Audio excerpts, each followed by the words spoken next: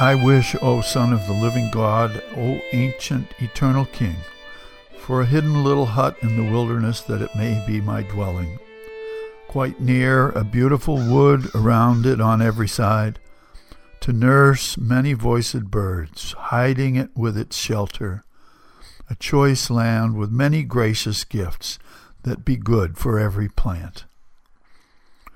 From the Hermit's Song, an anonymous 19th century poem translated from the Gaelic by Cuno Meyer.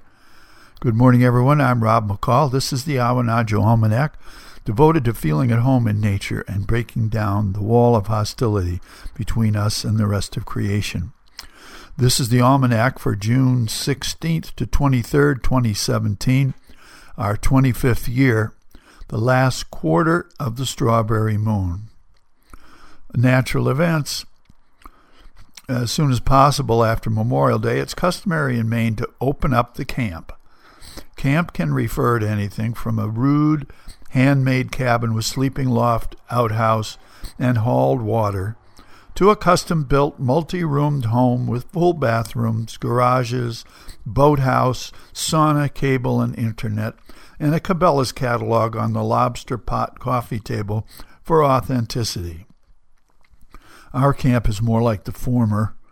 It's off a clamming road, off a town road, on the shores of Cobscook Bay, looking toward Eastport about 6 miles across the water. After a whole winter of neglect, the camp sometimes looks a little ramshackled and out of sorts, like a dog that's been left alone for too long. But after a little bit of sprucing up, the place really starts to look good again, and warm memories of the past 35 years start flooding back. The quiet at Cobscook takes some getting used to. It can make your ears ring for a while.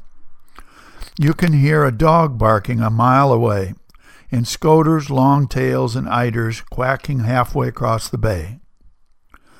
Early on the first morning, the ravens launched a loud and sustained campaign to harass the eagle, who perches in a big spruce just down the shore. The ravens shouted orders at each other as they dove between the tall spruce and fir and cursed and insulted the eagle at the top of their avian lungs. And the great majestic bird of prey twittered his innocence in a ridiculously high voice for a bird of such reputation, and finally took flight across the bay.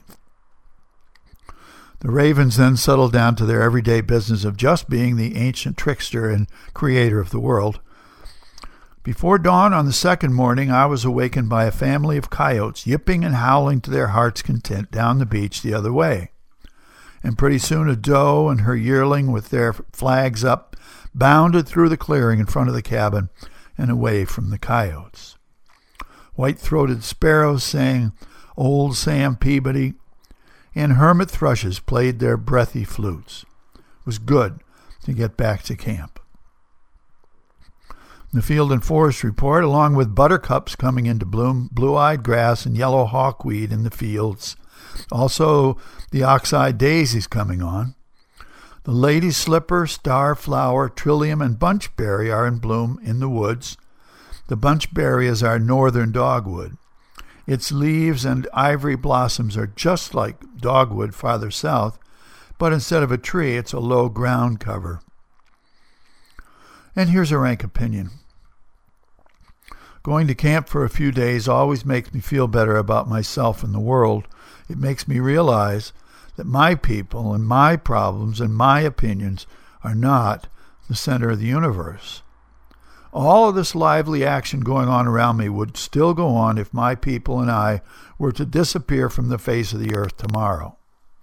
The ravens got along just fine before we came along. So did the ducks and the eagles and the thrushes and the sparrows, and they would get along fine without us. It's humbling, and it's healing.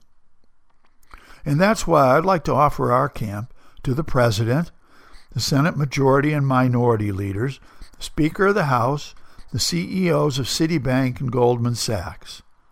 But one stipulation: come alone. Stay as long as you need to. Just give us a call. We can work it out. It could very well make life a whole lot better for all the rest of us. And finally, here's a seed pod for you to carry around with you. This one also from the Hermit's Song. This is the husbandry I would take. I would choose and not hide it.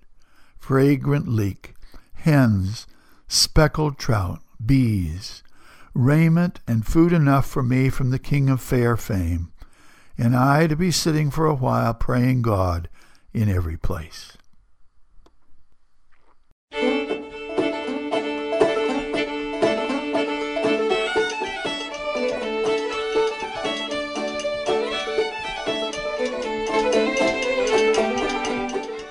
Well, that's the almanac for this quarter moon, but don't take it from me. Go out and see for yourself.